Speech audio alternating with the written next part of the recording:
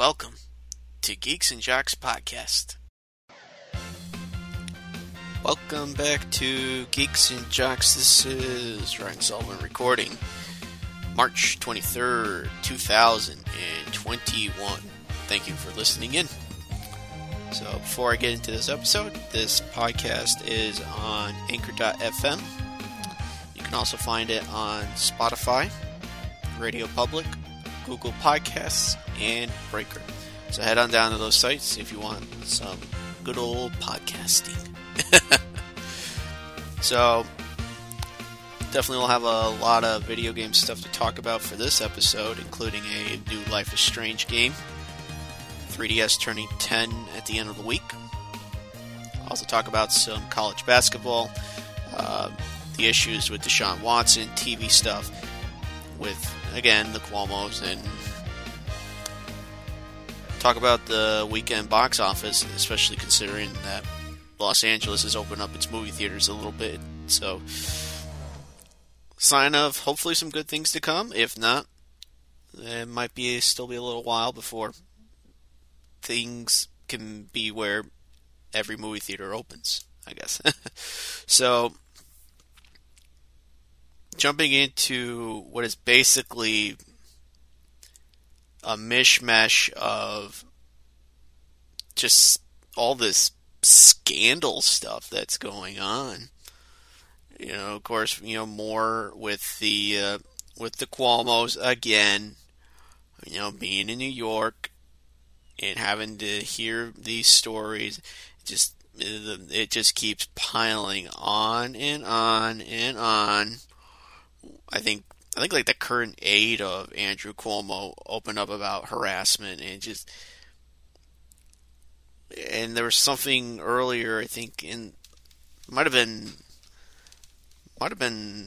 not too long ago, either yesterday or something or something. I don't know, but he said something along the lines of, where was it? It was on where was it? Shoot, where was it? I'm trying to find it, but he basically said, and this was said on Fox News and several other places, that he ain't going anywhere, and he called, I guess, a female reporter darling, and that's a bit tone deaf. That's really tone deaf, given how serious the situation is with all this, and more calls about how abusive he was. And there was something where I guess there was someone that was supporting Cynthia Nixon, the Sex and the City actress. She actually tried running for governor, I think it was a couple of years ago. And to Cuomo, this is a critic that he didn't care for, and I forget what website talked about it, but basically along the lines, he was going to threaten to call the guy a child rapist. And I think people would have taken that very seriously and made the critic look real bad, because no one would ever think that good old Cuomo is going to lie. But this also ties into the ratings issue with his brother Chris. And according to the list.com and several other sites, the ratings have dipped a bit. Now, some of it has dipped in recent memory in the last few months, because it's not all Trump this, Trump that at CNN. Obviously, the ratings are going to take a hit a little bit. That's to be expected, probably. But no talk about his brother. And I guess there was a ban back in 2013. I'm going to assume this was when Chris joined CNN and got his show. I can only assume, where he couldn't talk about his brother. and they lifted that during the start of the pandemic, which, by the way, last week turned 1. It's been a year since, at least here in New York, where I come from, it's been an interesting calendar year altogether of all this weird stuff going on, lots of shut down places, and trying to get a bit of toilet paper just because running out, and had to get like a 12 pack, and they were limiting you to only like one set, which made sense. Now, a year later, I'm seeing like air fresheners or disinfectant sprays. They're probably more prepped for it now compared to where we were when this whole thing started. But anyway, back to Cuomo, or Chris Cuomo to be exact.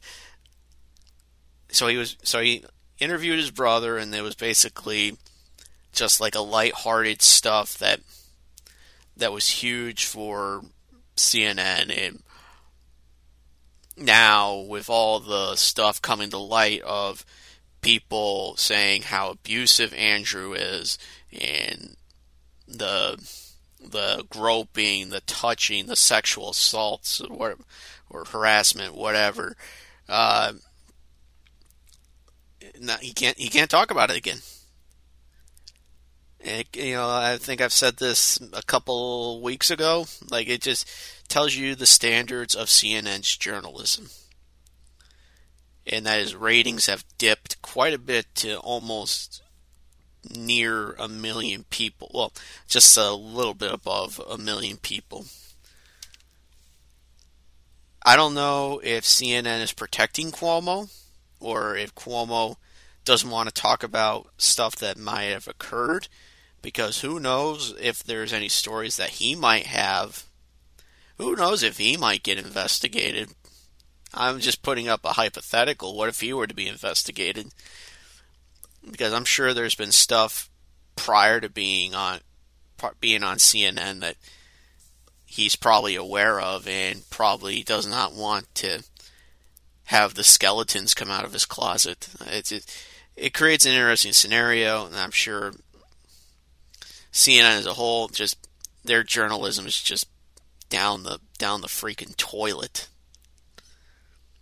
And as I said, it's almost like there is a double standard that, it's bad with certain people, but nope, not when it's Cuomo. I'm sure probably for some other people too. And the fear that people have of reporting stuff, and what if I say something, potential gaslighting, potential called a liar, and saying that what you're saying isn't the truth, which is something I think actual victims probably have to deal with, because what if something happens, or what if I'm telling the truth, but they don't believe it, or what happens if I tell the truth? Is someone going to come after me for that? And I think that's something with Cuomo that's been a huge issue, I think. And the fact that he still refuses to step down, I mean, I think you have to. I think you have to try the impeachment. I think, or at the very least, make him aware of his oblivious standards and being tone deaf about how stuff like Me Too is, and it's just a shame. Really a huge shame, and just the fucking double standards that occur. Completely ridiculous. I mean, I'm sure if there's no impeachment, then I'm sure they'll get like some big detectives. I guess like WHAM. I guess they're opting. I guess New York Assembly opting for an investigation. I think they want everything. They want to look at everything, because who knows what other stuff the Cuomo family has done over the years. I don't know. So the Deshaun Watson thing. So this is interesting because I think this has to do with. I would say it has to do with a lot of people, a lot of women opening up about some bad things that have happened, I guess. So if I remember, this was like a week ago, I think. The Atlanta shooting at a spa, and I believe. Let's see where it is. Yeah, it was like six. Like it wasn't like six shooting, not six shooting, six deaths that happened. I think at a spot, and definitely it was at certain people, and and that's why I think the whole thing with the Stop Asian Hate thing has occurred. Okay, now everything has to be Stop Asian Hate. Shouldn't we have always been about stopping Asian hate? Shouldn't we have been doing that for a long time? Is this going to be some hashtag and trend that's going to last a fucking month and be completely forgotten until another incident happens?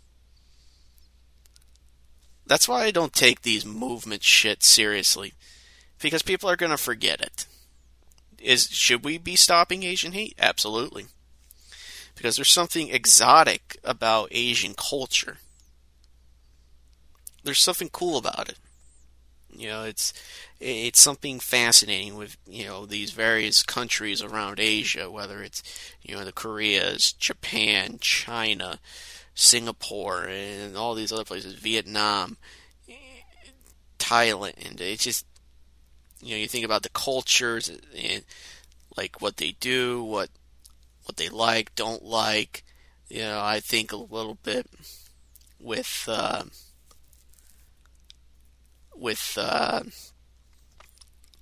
senior year high school back in 2009.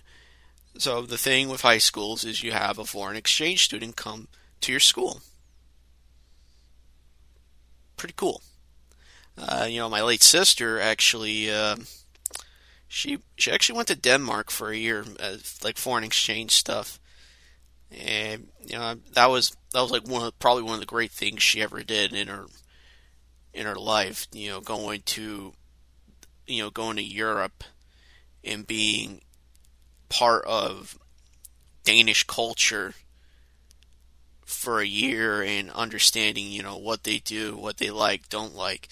And I'm sure the same thing applied to, you know, in my senior class of our foreign exchange student. She came from Japan. Yeah, she a friendly person, you know, maybe a little short for her height, but you know, nice girl. And from what I can remember, I don't remember any hate being stemmed towards her or any form of mockery or anything like that. You know, maybe just where I am, maybe there's a lot more tolerance towards specific people, specific ethnicities and all that. So I hope this isn't one of those trend things that people forget about, because people are very forgetful now these days with Stop Asian Hate and and I also would ask, do you really believe in stopping Asian hate, or is it something to fit in to, otherwise you'll be ostracized? Because it's difficult to stop hate, and there's also like the push for like a little more diversity with getting like Asians in films. I think there's like a big push for guys like, say, I don't know, like John Cho, for example, who's been in films like Harold and Kumar and the American Pie films, Star Trek, and recently I think he finished wrapping up production for Cowboy Bebop, which is one of the bigger animes that I can think of. So, I mean, I think people want to see this stuff, but there's also this like xenophobia. People. And there was like something I read about. It was like on a forum actually, where I guess like Asian Americans or Asians in general, I don't know, they get they are like victims of hate crime a lot more than like Hispanics and black people. I don't know if that's true or not, but I could see a case for that because there's jealousy and probably a number of them being successful and doing inventive things, especially when you look at like the technology over in places like Japan. Yeah, but ultimately, what I'll say is we should be trying to stop Asian hate all the time, not when some incident occurs and people use it as a fucking hashtag for a couple weeks and call it a day after stuff happens. And then probably you hear another incident, probably they'll be doing the same thing and then forget about it. It's an endless cycle. So going off on that tangent, so what am I talking about with Deshaun Watson? So probably in light of that shooting, there have been a number of masseuses that have opened up in the last couple weeks about him being inappropriate. I think there was some stuff about being coercing women to having sex with him, oral sex, wanting. This was like an article from ESPN, by the way, and I'm sure there's multiple other places, like I think like the Spun and like it's big for a reason. It's wanting women to touch his penis, and a number of this stuff is not from like 5 years ago or anything like that. This is stuff from like over the last year. And I believe the report is 24 women have filed a lawsuit. That's a lot of people. And it tarnishes the image of Watson. There was like according to like ESPN, a sexual assault this month, which I don't know if there's like a issue with Deshaun Watson or anything like that. It's gotten to the point where Clemson coach Dabo Swinney, who coached Watson, has spoken out about this and being disappointed. I'm sure he doesn't want to speak much about it, but there was some stuff about him being like a nice guy. I believe he got a home courtesy of work done. Like a humanitarian philanthropist type of guy. And I'm sure that's something probably Watson envisioned himself as. And just, I don't ever remember there being any major incident that he got in trouble with or anything that, he got in trouble with the law, or I don't remember anything, if I'm being honest. I can't remember if there was ever a bad incident. But whatever the case now, I mean, it tarnishes his legacy, whether he's innocent or guilty, because there'll be something lingering in his mind on whether he committed this crime or not. Now, 24 people, that's a lot. So I don't know if there's just emotional issues that he has had. Obviously, 2020 was not a good year for the Texans. Obviously, it wasn't a good year altogether with Watson, despite having a really strong passing year. I think a lot of it has to do with like his political stances and how he felt about how the Texans were in dealing with hatred and racism. So some people could look at it as, okay, maybe this is a setup by the Texans to make him out to look like a bad guy. Basically, finding dirt on him. Which wouldn't be the first time you hear something like that if that were to be true. Back in 1990, George Steinbrenner, the owner of the Yankees, the New York Yankees of baseball, was banned for life after trying to get dirt on Dave Winfield. Now, Winfield and Steinbrenner didn't exactly have a good repertoire in the 10 years that Winfield spent with the team. And Steinbrenner had some really harsh criticisms of the guy. And the fact that it got that bad, led to a ban for life, although that got lifted after 92, I think, after the 92 season. So Steinbrenner came back in 93 and obviously mellowed out a little bit. And you look at where the Yankees are now, they've done extremely well, and since 93 have not had a losing season. But yeah, this could be something similar to what's going on with Watson. It could potentially. But whether that's true or not, I do not know. But you can't rule it out.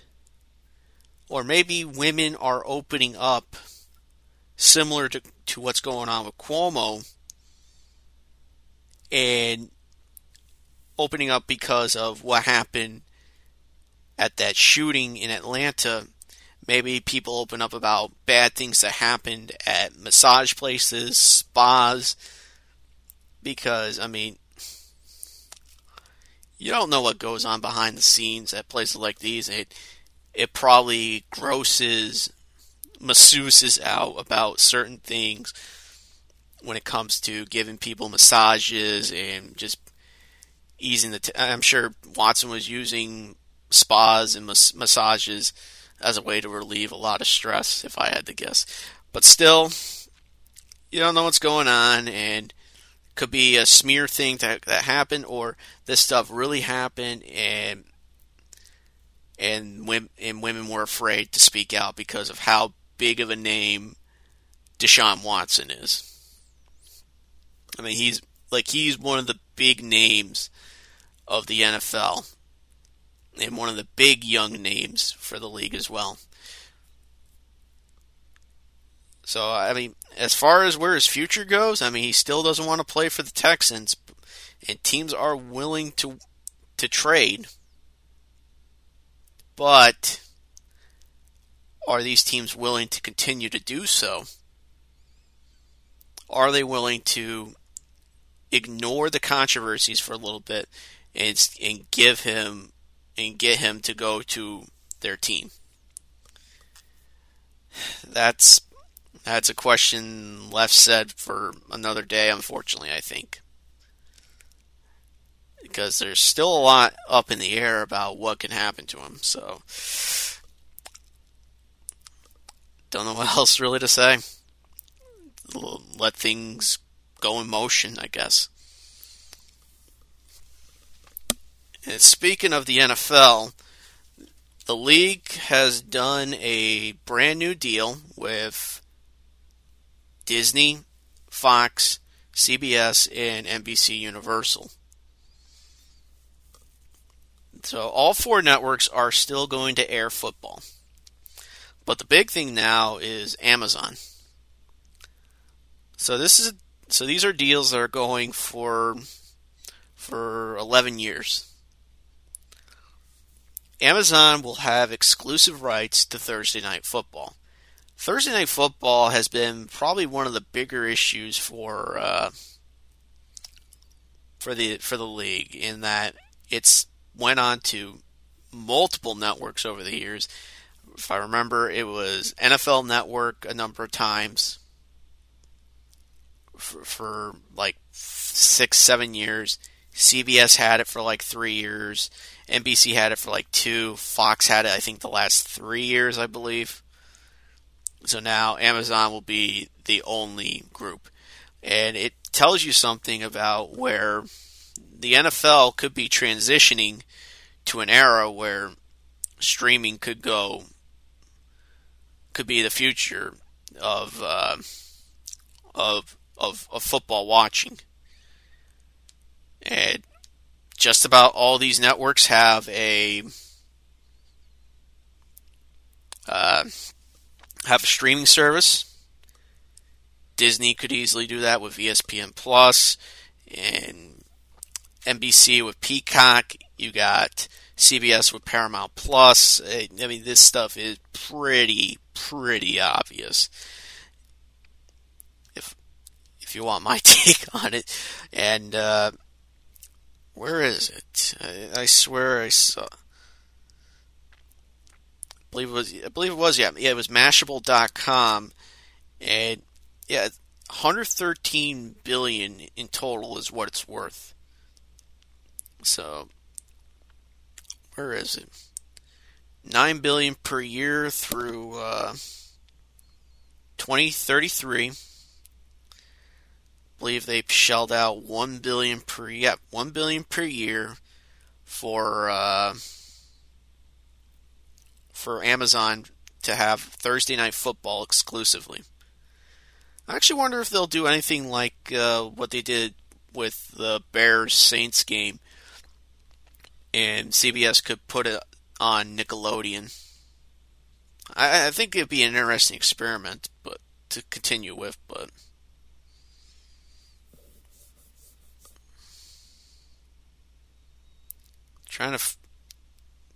Tubi.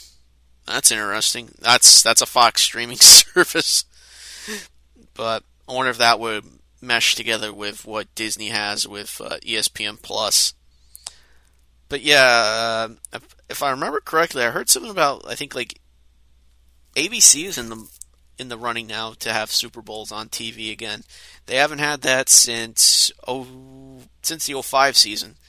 That ended with Super Bowl 40 between the Seahawks and Steelers. So some people might wonder, well, what's the big deal with the streaming? Like, what about the deal with ESPN? Well, ESPN, they've struggled. And it's not a huge surprise why ESPN has had it rough over the last. And there was someone, Rich Greenfield from Lightshed, put out a tweet about the losses of subscribers. And cable is unfortunately a dead place, unfortunately. You know, when you think about it, it's not just ESPN, it's multiple other places too. I mean, you look at Viacom, and their channels are just about the same. You know, you see 2.5 Men on Paramount Network. Oh, it's on TV Land later tonight. Oh, Martin's on VH1. Oh, it's on BET. Like a lot of their stuff, or they binge marathon airings of Ridiculousness on MTV, or 10-hour marathons of The Office on Comedy Central. Like, there's people do grow tired of these. Of these channels. And I'm sure there's other channels I could apply to. Like, how many more times do you need to have freaking Star Wars on TNT and TBS? Those channels lost their identities outside of like their TV shows that they syndicate. I think we are going to see a point. Or how about all the movies that are on these channels and they're friggin' censored? I think people tire of the censoring, or the fact that not everyone wants to see the same Adam Sandler movie again, or see the same crappy romantic film over and over again. That might work in the short term, but in the long term, are you really getting people to return to your networks? TBS and TNT are trying to make themselves look like the 90s again, or like the 2000s with these various 90s and 2000s films, or even trying to get some older content back. I don't think it's really working, if you want my opinion on it. But yeah, ESPN, I mean, sure they get ratings for their Monday Night Football, but isn't it enough to justify what is going on with the network? I think people are tired of the network. I think people are just tired of cable in general. And maybe we get to that point where, yeah, maybe we might reach that point where streaming is the only way you go. That might be something people don't want to hear, but you know what? If this is how we watch football, it's going to happen. It will happen, and millions are still hooked onto football. Probably still the biggest sport in all of the United States in terms of ratings, in terms of people viewing it altogether. I would say NBA second, MLB third, and NHL fourth. I mean, NHL going to be struggling a little bit this year but I think with the NHL deal to be back on Disney channels of ESPN and ABC next year, I think this will definitely boost ESPN a little bit. I don't think it'll stop the bleeding, though, of the cable subscription losses. But it would be nice to see them try to get back to their old days again and try and have some good coverage of various sports that aren't basketball and football. I mean, they're pretty much complete. The only thing I miss on is probably some NASCAR. Because you look at some of their older stuff with NASCAR, and it's amazing that was like one of their big products back in like the start of the 80s. It was a little bit of college basketball. I think they had the NBA for like a couple of years as well. Football, they've had full-time since 97, but they've been airing NFL stuff since 87. I don't know like I said, I don't know if it'll give them a big boost, but I don't think it will stop the bleeding of their subscription losses. Actually, there was a lot of stuff going on with like the NFL. Plenty of free agency signings. You got guys like Andy Dalton going to Chicago, Kenny Galladay going to the New York Giants. I think Corey Davis. Like Tennessee's actually cleaning up house a little bit. So they're definitely trying to probably get some money out of all this, save up money in the salary cap. Maybe they look for some big guys to complement Ryan Tannehill. Maybe they think some younger guys in the draft will help. Kenny Galladay, a big weapon for Daniel Jones. Corey Davis could be something that the Jets could use. Big threat, potentially. Antonio Brown is an idea for Russell Wilson. He wants to see Seattle sign him. I'm not sure he's worth the headache, even though he won a Super Bowl. Even though he won last year's Super Bowl. But it's just, the more you see some of this stuff, it's just, I wonder if Seattle is willing to get rid of Wilson. I wonder if they are willing to do that. Or if it's just like hogwash that is meant to be like a ratings, attention-seeking type of situation. But definitely the big thing right now, very quickly moving on, is the college basketball realm, March Madness. So it has been a surreal season altogether. And to see teams, oh, damn, USC upset Kansas. I kind of thought Kansas would be good to go on to like the Sweet 16. But some of the big shockers include teams like Oregon beating Iowa, Oregon State defeating Oklahoma State. And this is second round stuff, actually, mind you. Probably the big one being Oral Roberts, a 15th ranked team, beating Florida, 7th ranked. Some people probably getting frustrated about Syracuse winning against West Virginia. Another time where a 10th seed or lower with Syracuse. 5 years ago, they were in the Final Four with a pretty weak team altogether. I'm surprised people consider 16-8 to be bad. That's pretty reasonable. Loyola, Chicago, I mean, I think people shouldn't sleep on this team. I mean, this team is for real. If what they did a few years ago is any indication, I mean, we should be taking this team a lot more seriously. And I believe Sister Jean is still alive, if I remember. She's like 101 years old. Like, she was like the highlight of, she was the highlight of Loyola during that Cinderella run they had. I think they lost to Michigan, I believe, in the Final Four. But looking at some stuff from like the first round, like ACU beating Texas, Ohio being a shock, beating Virginia, Maryland doing okay against Connecticut. What else?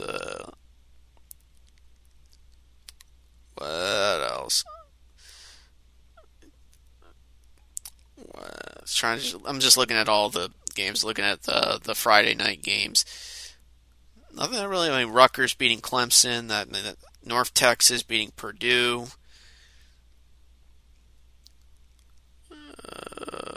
Let's see. The Oral Roberts in the first round beating Ohio State. But yeah, keep your eye on Oral Roberts. Maybe they might surprise more people next week. As always, one of the big complaints is, being in upstate New York, watching Syracuse play is something that I always hate about college basketball. It's these late night games, especially for being on the East Coast, when those games start at like 9:50 at fucking night. That's one thing that always bothered me about college basketball. And that their freaking national championship is always on Monday night at 9 o'clock at night. Can't we have a game? Can't we just have something for sports that follows like the NFL molding? Can't we have something for like television where games start at like 7 o'clock at night? 7:30? Can we do something like that? I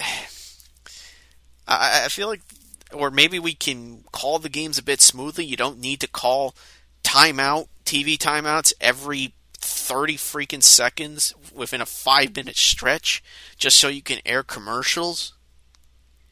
Can we just have a smooth TV experience? And for God's sake, can we not have the refs dictate games altogether? I swear to God, some of these games, some games have been called, I would say, fairly well. Can't deny that. But you also have those games where they call 20 plus fouls in a half. The worst experience in the last 5-10 years I've seen for a basketball game was the 2017 national championship with Gonzaga and UNC. Now, for the most part, that first half was pretty decent. Maybe a little too many calls in some spots, but otherwise it was fine. That second half, however, it just seemed like they were calling a foul every like 20, 30 seconds. Like, just let these kids play. I know there's certain plays that, okay, obvious foul, but some of them fouls in that game was ticky-tacky. And same thing applies right now. It's like some of the stuff is ticky-tacky. I say for some of the games I've seen, they've done pretty well, but like there's no need to call every single little thing that occurs. That's just my take. I just wish these networks would understand the issue of people that have to get up in the morning to work at like 7, 8 o'clock in the morning. I wish they would consider looking at how the East Coast is. And that's been something some announcers have ranted about. Not college basketball, but there was a video I seen that was called, I think, Announcers Getting Angry.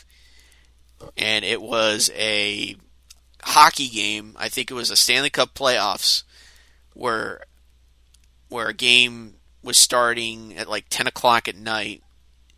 and it was almost midnight. Like that's one thing I wonder if these networks realize. Do they realize they drive viewers away, especially kids who want to watch this stuff? You got to find a way to get kids to watch these games. They can't. These kids have to get up pretty early in the morning to catch a bus to go to school, and school is always starting at like 8 o'clock for most places. Can't we make it a point to have these games, like I said, 7 o'clock, 7:30 at night? Can't we do that for college basketball? Can't we get a lot of people to push this initiative to start having these games early? Same thing with the NBA too. Like, let's not have 9 o'clock NBA final games. Let's actually have like 7:30, 8 o'clock games. MLB, I know they've been trying, but sometimes it's on them. Sometimes it's on these games that take forever. Like, I was just thinking with like the Houston LA Dodger World Series. I was looking at some of those games. I was looking up some stuff, like 5-hour game that took like 10 innings, I think. 10, 11 innings. Like, I was just shocked. I think my grandfather was watching the game, and it was just, he watched it all the way. Like, I was like, okay, especially early on in the game, it's like, this game's going to be over probably pretty soon. And I see it's become a ball game. It's like, okay, this could still be interesting. And it's like, this game is tied up, and this game's going on forever. It's just flabbergasted. Like, some of those games took like 4 or 5 hours, and MLB definitely has a problem with having games go over 3 hours. I think the interest just wanes as time goes on, and people just, their mind just goes all static, and it's like, I want to find something else. I can't keep watching. Or they just simply go to bed if it's a night game. Can we just have some schedules that cater to the East Coast and find a way to make it easy for them, and that way also accessible for like the West Coast, so they can watch these games all together at the same time? Can't we do that, please? I'm begging. Please. Let's have a game. Let's have the national championship at 7:30, 8 o'clock at night. That way it's over at like 10:30, 11 o'clock, 10 o'clock. Can we do that, please? And people can watch. Do something like the Super Bowl. Please. Let's do something like the Super Bowl.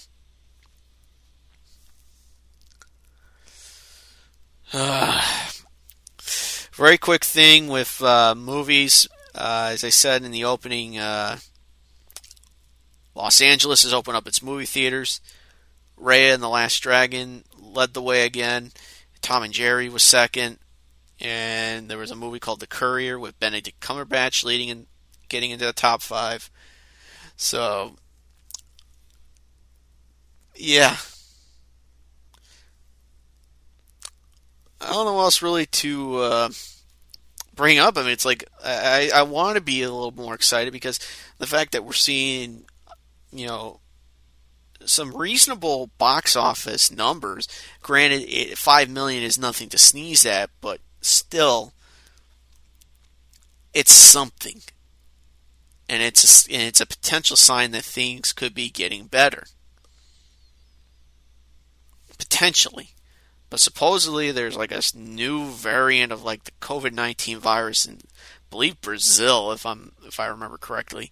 So I don't know if it's something that can be stopped. I do not know, but man, there's always something that holds the world back a little bit. But if they can find a way to make sure it doesn't spread quickly, then hopefully we can continue the recovery and be fully good by the summer, if not fall. Which is funny because, quickly with local sports, starting to see stuff like soccer, field hockey, from having, nieces and nephews, they're playing they're playing some of the fall sports. I wonder how much that pisses off these coaches at these high schools. Like, it's gotta be bothersome. I know they're trying to recuperate and get a lost season back, recover it all, but I mean that creates a huge issue when you have. I don't know if they're doing spring sports or not, but I mean, it's just when I think of high school sports, at least when I was around, our numbers kept dwindling down and down in terms of sports. Like, our numbers for football weren't all that great. Both soccer teams, girls and guys, were pretty good sized. Although with the girls' soccer, they were definitely getting some ninth graders into the mix. Golf was pretty bad. I don't know how many you need to form a team of high school golf, but the numbers were never good. I remember at one point, cross country was usually pretty good, and they had like reasonable teams. But I think by the time I graduated, it was just a huge mess. I think my senior year, cross country only had like 6-7 people. That's pretty bad. Like, and not all their runners were ready for cross country. Some of them didn't seem prepped, if I remember correctly. Our numbers, I think, kept dwindling for basketball. Volleyball definitely dwindled down. I think wrestling kind of dwindled. Softball dwindled. Track and field definitely dwindled a little bit, but not to where it was like a crisis. And there were definitely a decent amount of people for baseball. That's what I remember, at least. I don't know what it's like 10 years later, but we'll probably have to look and see. But seen some pretty good teams out of the teams that I've seen my nieces play in. You know, they're pretty good for being 8th, 9th graders.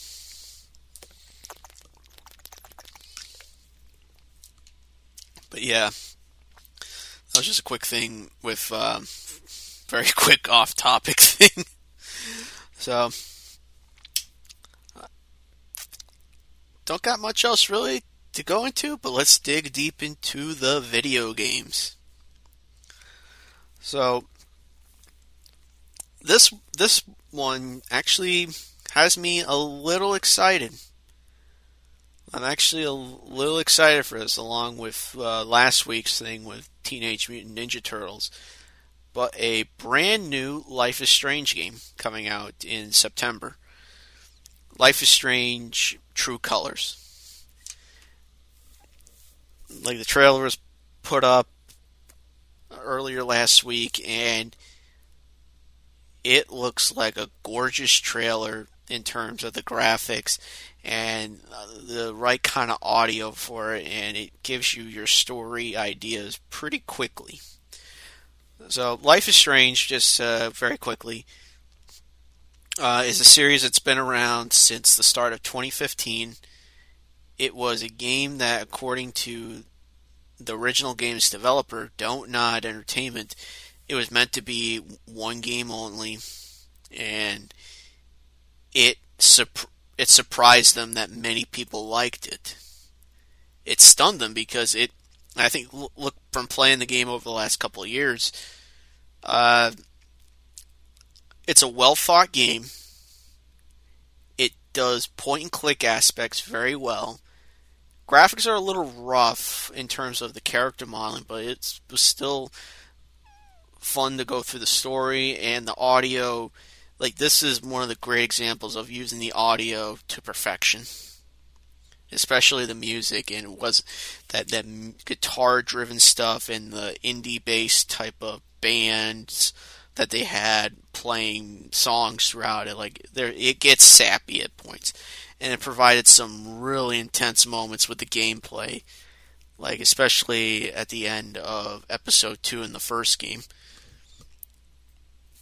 And since then, it's grown into a franchise. It's gotten a prequel, a sequel, a demo to showcase what the sequel would be like. And so now comes this new one.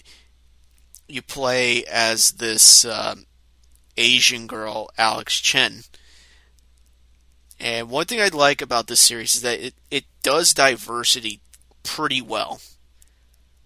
And it doesn't feel forced. Like, it feels like it's worked into the story well, and it's not spoon-fed being like, oh, we have this specific type of person. Like they go out of their way, the developers go out of their way to make the diversity feel warranted and not forced.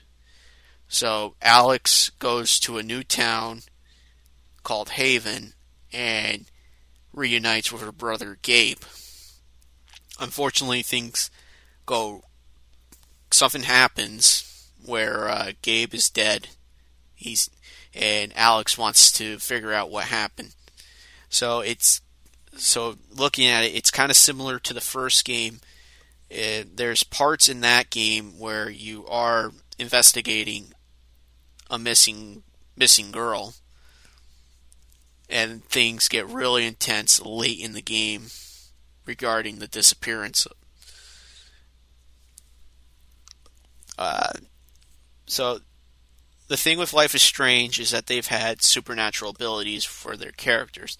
The first game involved time travel, rewinding time. The second game involved levitation, at least. Some form of levitation, and the power could be pretty severe. This one involves emotion. Alex can read into people's emotions, and sometimes it can get pretty bad. So I think they're finding ways to stay unique, and not only stay unique, but stay fresh. Something that they're doing pretty good, and they're not forcing a sequel every year or so. Like, they're taking their time to get these games fleshed out and developed quite well. Because the first game was at the start of 2015, the second game 2018 in the fall, and this new one coming out September 10th. That's pretty good. And other than that, the prequel coming out in the fall of 2017. But still, 3 major releases in 6 years. That's very reasonable. So this game is going to come out for PlayStation 4, PlayStation 5. It's coming out also for Xbox Series S and X, along with the One. Stadia, I believe, is getting it, and PC. And there's some additional stuff they're going to do. And I believe it involves a character from the prequel, Before the Storm. That's what it looked like on the Ultimate Edition that I saw. It's going to involve one of those Before the Storm characters being at a radio station and doing certain things. So the fact that they're doing some extra content is pretty reasonable. But not only are they doing that, but they're also doing remasters of the first game and Before the Storm.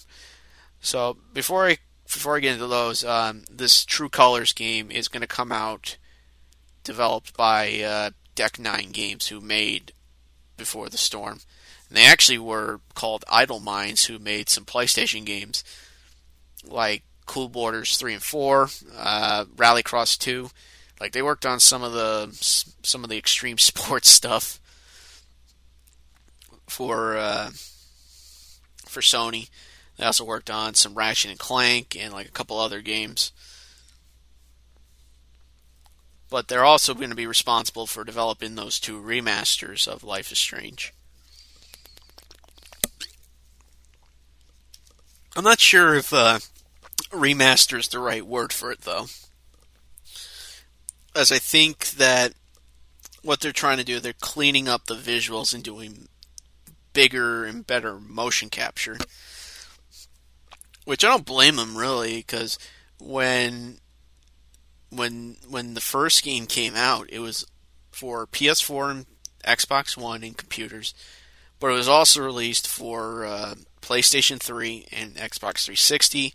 It was also, I believe, on iOS as well. So I'm not sure what their. I believe the first game had a different engine compared to 2. I think it's called the Unity engine. There's an Unreal engine and a Unity engine. I want to see, because there's a lot of engines for it.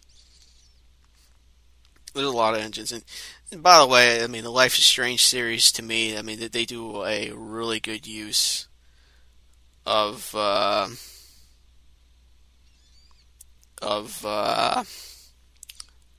doing better gameplay, better story compared to games from Telltale. Like Telltale, I mean, I like what they've done in terms of stories, but just their games became very cookie cutter, especially after The Walking Dead came out. Okay, Unreal Engine was the first Life is Strange game. So I always get that confused a little bit because there's Unreal Engine and there's Unity Engine. So who developed Unreal Engine? Was that Epic Games? So that's actually not a bad one. Never played the Unreal games, by the way. I hear they're pretty good first-person shooters, but never really. Okay, here we are, Unreal Engine games. Let's see. They've been using a number of engines, pretty similar to what id Software's done over the last 25, 30 years, using their engines to showcase, the capabilities of PC a little bit. Oops, looks like I overshot it. So probably Unreal Engine 3. Where are you? Before I end my thoughts on Life is Strange, where the hell are you?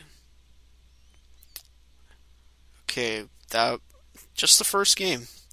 I just want to look a couple more things, and after that, I'll definitely move on to my thoughts on some favorite cartoon games, because that's actually been something I wanted to talk about over the last couple of weeks, especially in lieu of all the stuff with like the Pepe Le Pew stuff, and this was actually something I wanted. It's something I've wanted to talk about for a while.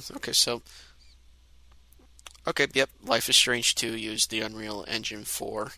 So that's actually, I want to see if just for giggles, see maybe a different engine, I don't know, for True Colors. But the Unreal thing about Looney Tunes, I was just thinking of, was when I was before I got really into talking about the whole Pepe thing a couple weeks ago, the amount of video games that were made using the Looney Tunes license. So I figured, talk about some favorite, licensed cartoon games. On NES, I mean, there were some really good Capcom games that were based on Disney properties. There were a number of them. Like DuckTales. Honestly, that might be the best Disney game on the NES. DuckTales is a platformer, and it's well done graphically. The soundtrack is phenomenal. Like, the gameplay is well made. Like, it's similar to Mega Man in some spots, but you also have some pretty unique stuff for the game. You're basically trying to be the richest duck in the world. Moneybag Scrooge McDuck. But definitely smarter than most Smarties.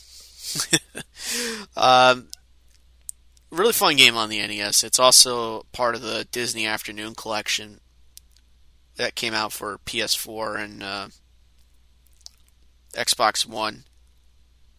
Oh shoot! I forgot to mention the remastering things for Life is Strange. Those are going to be on PS4 and Xbox One, Stadia, and computers. But one thing that strikes me as being a weird omission is the Switch. That stuff should be for the Switch. Give it a shot. Square Enix should give it a shot, and Capcom should be putting Disney Afternoon Collection on the Switch as well. Especially considering these were the NES games, and these were when Nintendo had the biggest console in the late 80s and early 90s. DuckTales, I mean, really fun. Sequel, not as good as the first, but it's still fun enough. A little improvement in the graphics. I actually like the soundtrack to the game. It's definitely given some thought. Definitely some trying to feel a little more advanced with some gameplay elements, some mechanics that you have to use, and items you have to upgrade. Like, pretty advanced stuff for an 8-bit game, but released really late in the NES. This is lifespan in mid-1993. Game goes for a lot of money, so that's the one thing I'll say. Chippendale. Here's the thing. I do remember watching Chippendale and DuckTales, but I don't remember them, really. And I think that's primarily because I grew up on cartoons on Nickelodeon early on in my life, and later on with Cartoon Network. So Disney was not really my type of thing for watching half-hour cartoons. Movies, yes. Their shows, not really. Maybe there might be one or two that I probably watched a bit of, but other than that, I don't remember much. But Chippendale definitely has some stuff going for it. 2-player co-op, fun little graphics, a little more quantity in its music selection. I'm surprised it didn't go to the Game Boy. I figured because a lot of these Disney Capcom games made it to the portable, and I don't know, maybe just the mechanics wouldn't have worked because it really is fleshed out to what a chipmunk could do given the circumstances of how small they are, and the level design is pretty clever. I wish I could say that with the sequel, but it's not. I don't want to say it's rushed out, but it definitely feels like it needed a little more time to cook. But the graphics are phenomenal, like really fantastic use of color, with given the NES's color palette not being the greatest, but still very doable. I like some of the music selection, but not as good as the first. Just the gameplay, rinse and repeat stuff. I was not all that impressed with it compared to the original. If you're looking to get it on Disney Afternoon, because like DuckTales 2, very expensive to get. And it's one of those games that will cost you over a couple $100. No joke. I would just emulate it if you're not comfortable with Disney Afternoon Collection. Darkwing Duck, that was actually pretty good. It plays like a Mega Man game, but it's also got some really nice graphics. I like the sense of adventure in its music, and it's just the gases definitely definitely make the gameplay stand out a little more, and just altogether with the licenses altogether, they Capcom used the license really well and made the gameplay feel like it could stand on its own. Tailspin was probably the weakest game of the bunch as far as that Disney Afternoon Collection goes. I like that it's actually a shooter where you fly Baloo the Bear's Sea Duck, and you are collecting packages, money, and you get upgrades that you have to spend money on to get stuff like better weaponry, better speed. But unfortunately, that stuff is way too pricey. The ability to do diagonal shots is pretty cool, and you can turn your plane around to collect packages you might have missed. But it's marred by some pretty lazy level design at times. Times where the enemy can be really cheap, and you better hope you have those upgrades. You have the Sea Duck fully upgraded by the time you reach like the halfway point of the game. As far as other NES cartoon license stuff, I mean, as much as I like those Capcom stuff, I mean, Ninja Turtles, I would say those are really good games for the most part, at least 2 and 3. The original game, it's enjoyable, but it's not something I would go out of my way to recommend. It is a very brutal game. And honestly, it's going to be one of those games I will be satisfied. I'll be happy with, I play through it, try my best, but will never beat it. That's just how I feel about it.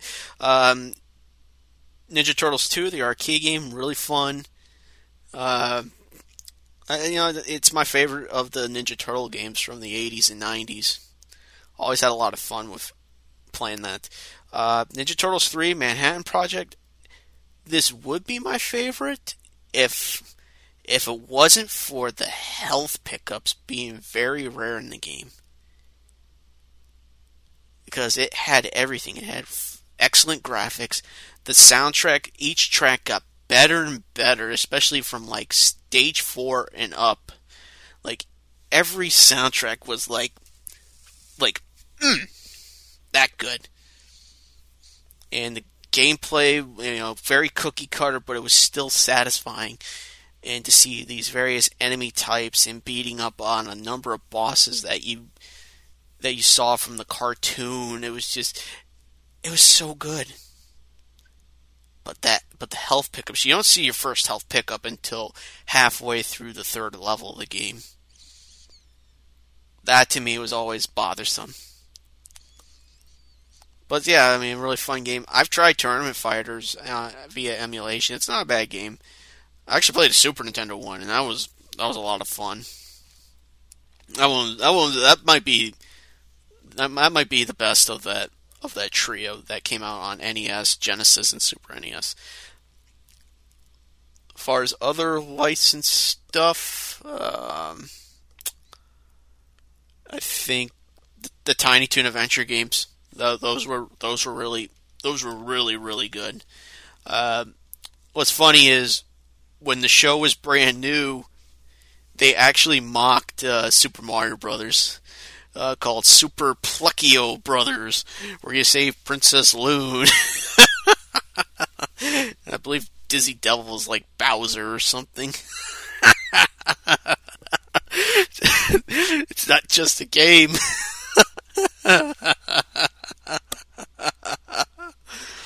Oh shoot! That was actually pretty funny. And that was like in its first season, and the game didn't come out until I think like Christmas time '91. So, but yeah, great parody of Super Mario Brothers 3. It's pretty short, actually, but once you get to know levels, it's pretty short. You play as Buster Bunny, and he's basically like Mario a little bit. And The other characters have other stuff that they can do. Plucky can fly like Raccoon Mario. Dizzy has like a spin attack that he can do. I think that's probably the only unique thing out of that game as far as playing as the characters. And Furball, I believe he was kind of like Frog Mario a little bit, but he can cling on the walls and stuff. It made whoever you picked made either the levels easier or a little more difficult. It's comprised of like 20 levels. Not 20 levels actually. 6 areas.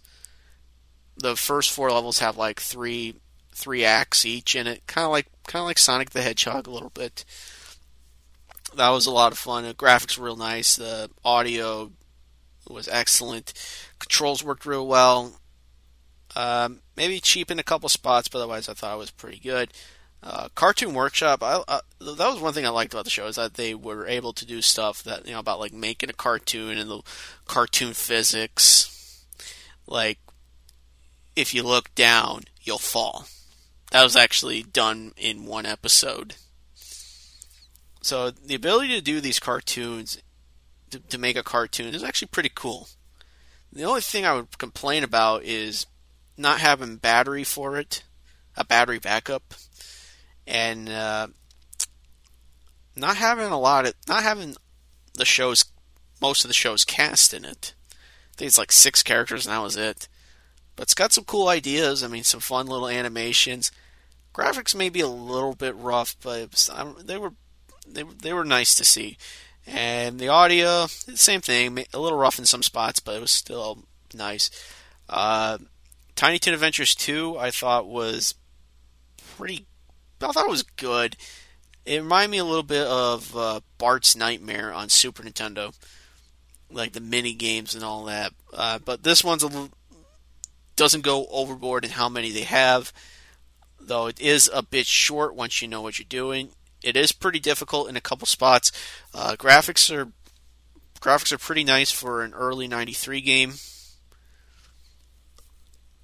The audio, not as good, but I liked a couple of the tunes that they had in it. It's nice to play some characters like Furball, and you actually get to play as Babs Bunny a little bit for one of the mini games. So it was nice to see some of the characters get a little bit of love in terms of playing them. That's something, that's actually one of the regrets I'll have, is not finding for Sega Genesis Acme All Stars, because you could play as basically most of the cast with the basketball and the soccer stuff. That's actually one of the great things about that game.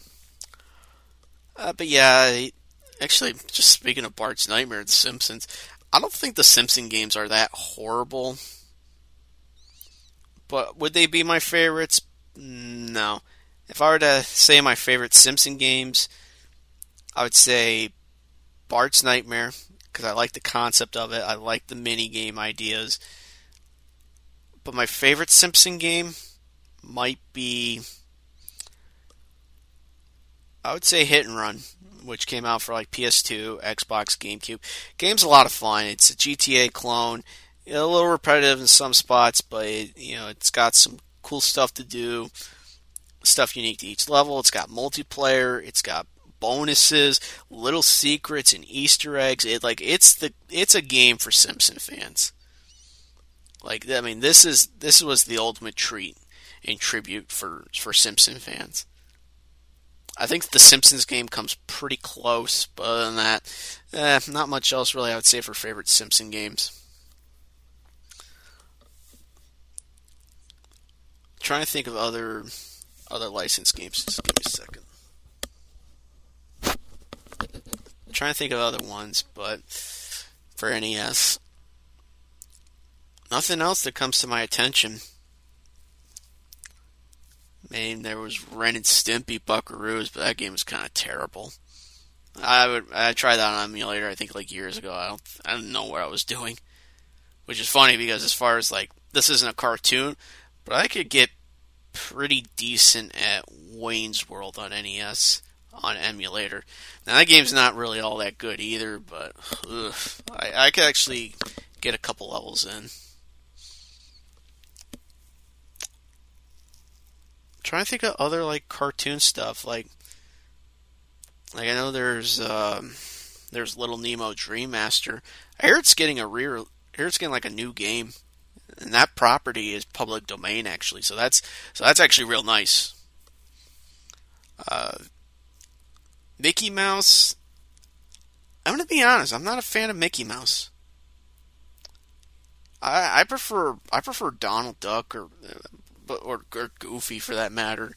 But I heard the Sega Donald Duck games are pretty good. But Castle Illusion, I mean, it's the real deal. Especially if you play, regardless of what version you're playing, it's a blast playing. The original Genesis version. What else? The Game Gear version. That game is really fun. If you had a reason to get into Game Gear early on, that was fun because the graphics are real nice. It's got that Disney look. I'm not huge on the audio of it compared to the Genesis version, but it's reasonable given the hardware. And the gameplay has a Chip and Dale feel to it, where you can throw stuff, but you also can hit things with your gluteus maximus, your butt. So there was a lot of cool things with Castle Illusion. Aladdin, absolutely a must-have for the Genesis. I've played the Super Nintendo version. Not sure I would put it as a must-have, but definitely a game I would play. Both games are played differently, but they're pretty fun altogether. Really fun graphics for both sides. Great use of the audio chips for both systems. I like the sword gameplay aspect of the Genesis version over the Super NES version. Both have their share of difficulty issues, though the Super Nintendo version is a bit on the easier side.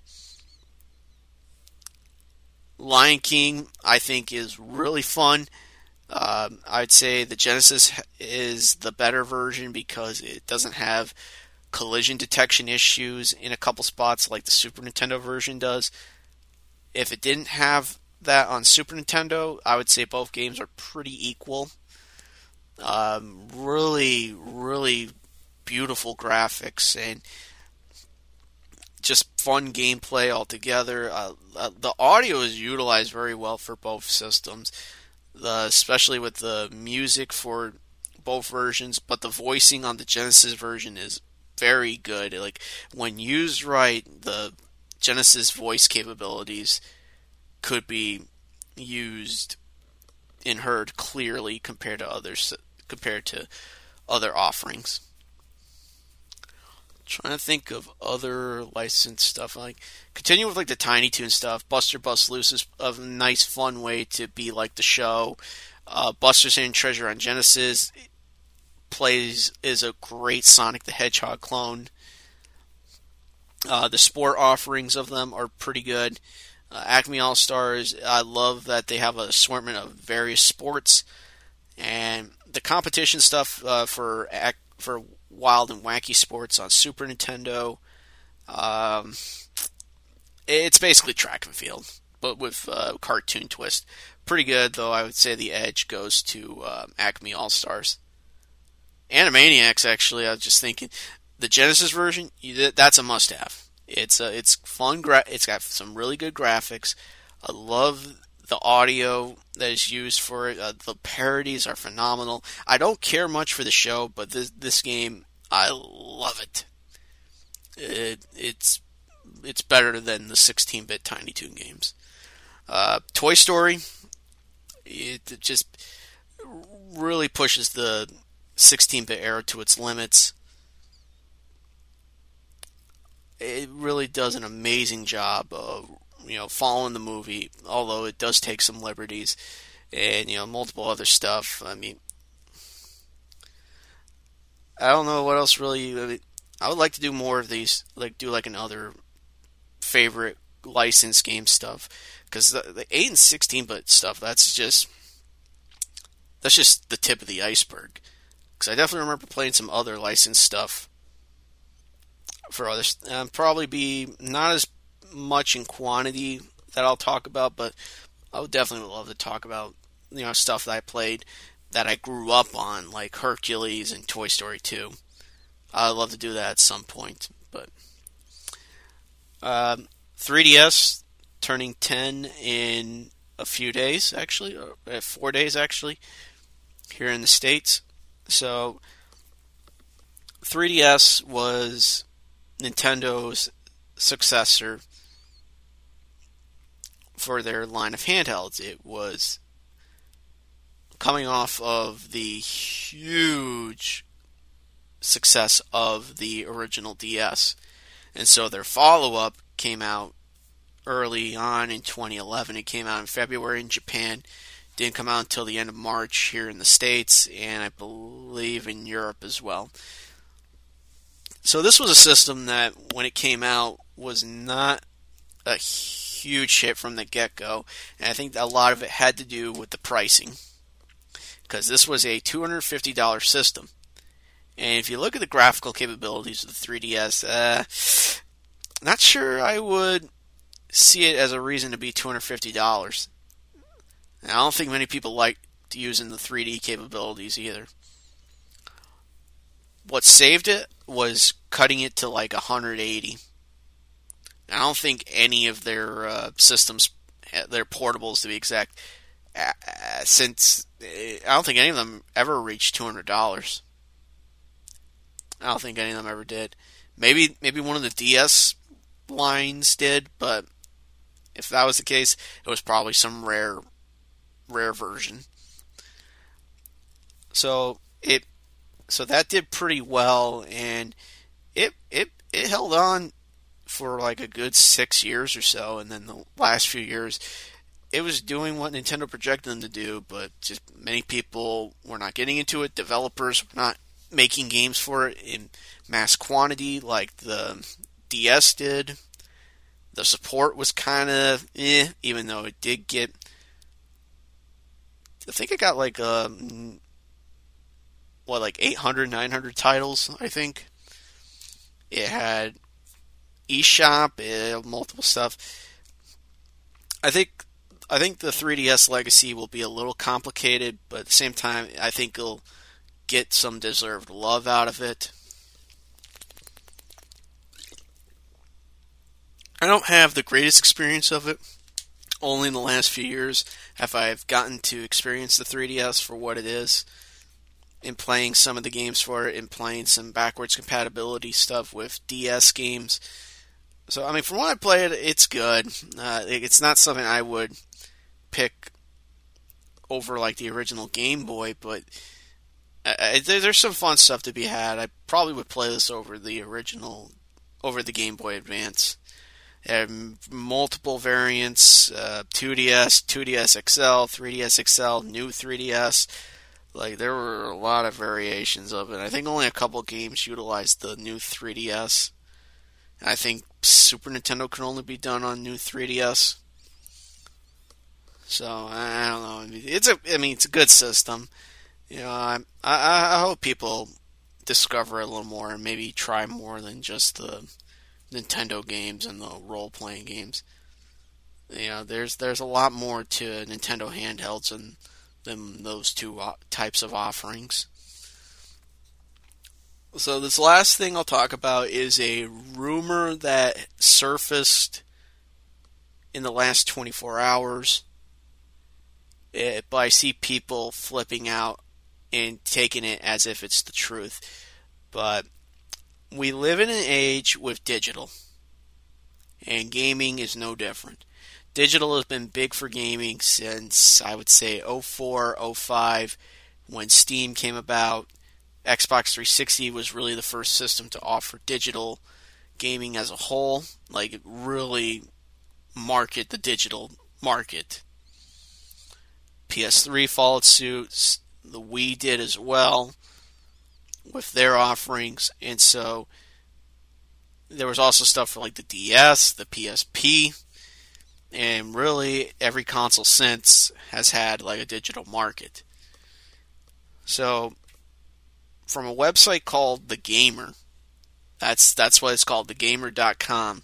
They also have a YouTube channel as well, but supposedly there's a rumor floating around that Sony is looking to shut down their storefronts of the PlayStation 3, PSP, and PlayStation Vita. And people are flipping out about it. And I mean, I can see why a little bit, because I mean, there's some stuff that you cannot get on other storefronts. You just can't. And there's some stuff that you will never experience when they get shut down, and not to mention a lot of the DLCs and microtransaction stuff that is on those stores that you can't get if they were to shut down. But it's just a rumor, and people are acting like this is the truth. There was not even a named source for any of this. Now, I can see the case with the PS3. It's been around for 14 years. The DS and Wii shut their stores off after 12, 13 years, respectively. So this isn't something new, but I think with the way the PS3 was, it pushed for some indie stuff. It pushed for smaller games. And I would say the same thing with the 360. They pushed for smaller games. But there have always been issues with stuff like licensing, legality issues, and multiple other factors like copyright limbo, companies dying out. So it's not like it's an issue with Sony only. So, yeah. PSP, that's the part I don't get, because PSP's storefront has been shut down for almost 5 years, if not a little over 5 years or so. So that makes no sense. I mean, I know you can purchase PSP games on the Vita and PS3, but that's not a storefront. Unless people are aware you can buy PSP games. If that's what they're talking about, I mean, I don't know. I don't know. It's hard to tell. And Vita, well, Vita died out. I mean, I know there's still some games coming out for it, but the Vita definitely has an interesting scenario because a lot of their games are digital only. I can't really think of a lot of physical releases for it. Supposedly, this stuff is shutting down in July for PS3 and PSP, and Vita around the end of August. That's what supposedly it's happening. Not really any, like the no sources thing is definitely a bit of an eyebrow raiser. So I mean, take it as you will, but I'd like to see what would happen next. I don't want to say this will be true or not, but if it is, then you better start thinking about looking at looking at what games are on those systems, and figuring out what digital games you want, which ones you don't, which DLCs you want. I mean, if that were the case, I'm sure Sony will talk about what the deal is with their dead systems. I can see why people could be upset, but I think we need to wait and see what Sony has to say. If it's just a clickbait type of situation, then yeah, the gamer, like, this is a site I've never heard of. I'd never heard about their YouTube videos either. So I wouldn't believe anything yet. Let's wait and see. So with that, this has been episode 68 of Geeks and Jocks. So as I said, this podcast is on Anchor.fm, but you can also find us on Spotify, Radio Public, Google Podcasts, and Breaker. Head on down to those sites if you'd like to see some more Geeks and Jocks episodes, with over 60 episodes and counting. So with that, Ryan Sullivan saying, hope to Yeah, I mess up my own outro. Ryan Sullivan for Geeks and Jocks. Hope to hear you listeners on the next podcast. Stay safe, stay protected, stay healthy. Take care, everyone.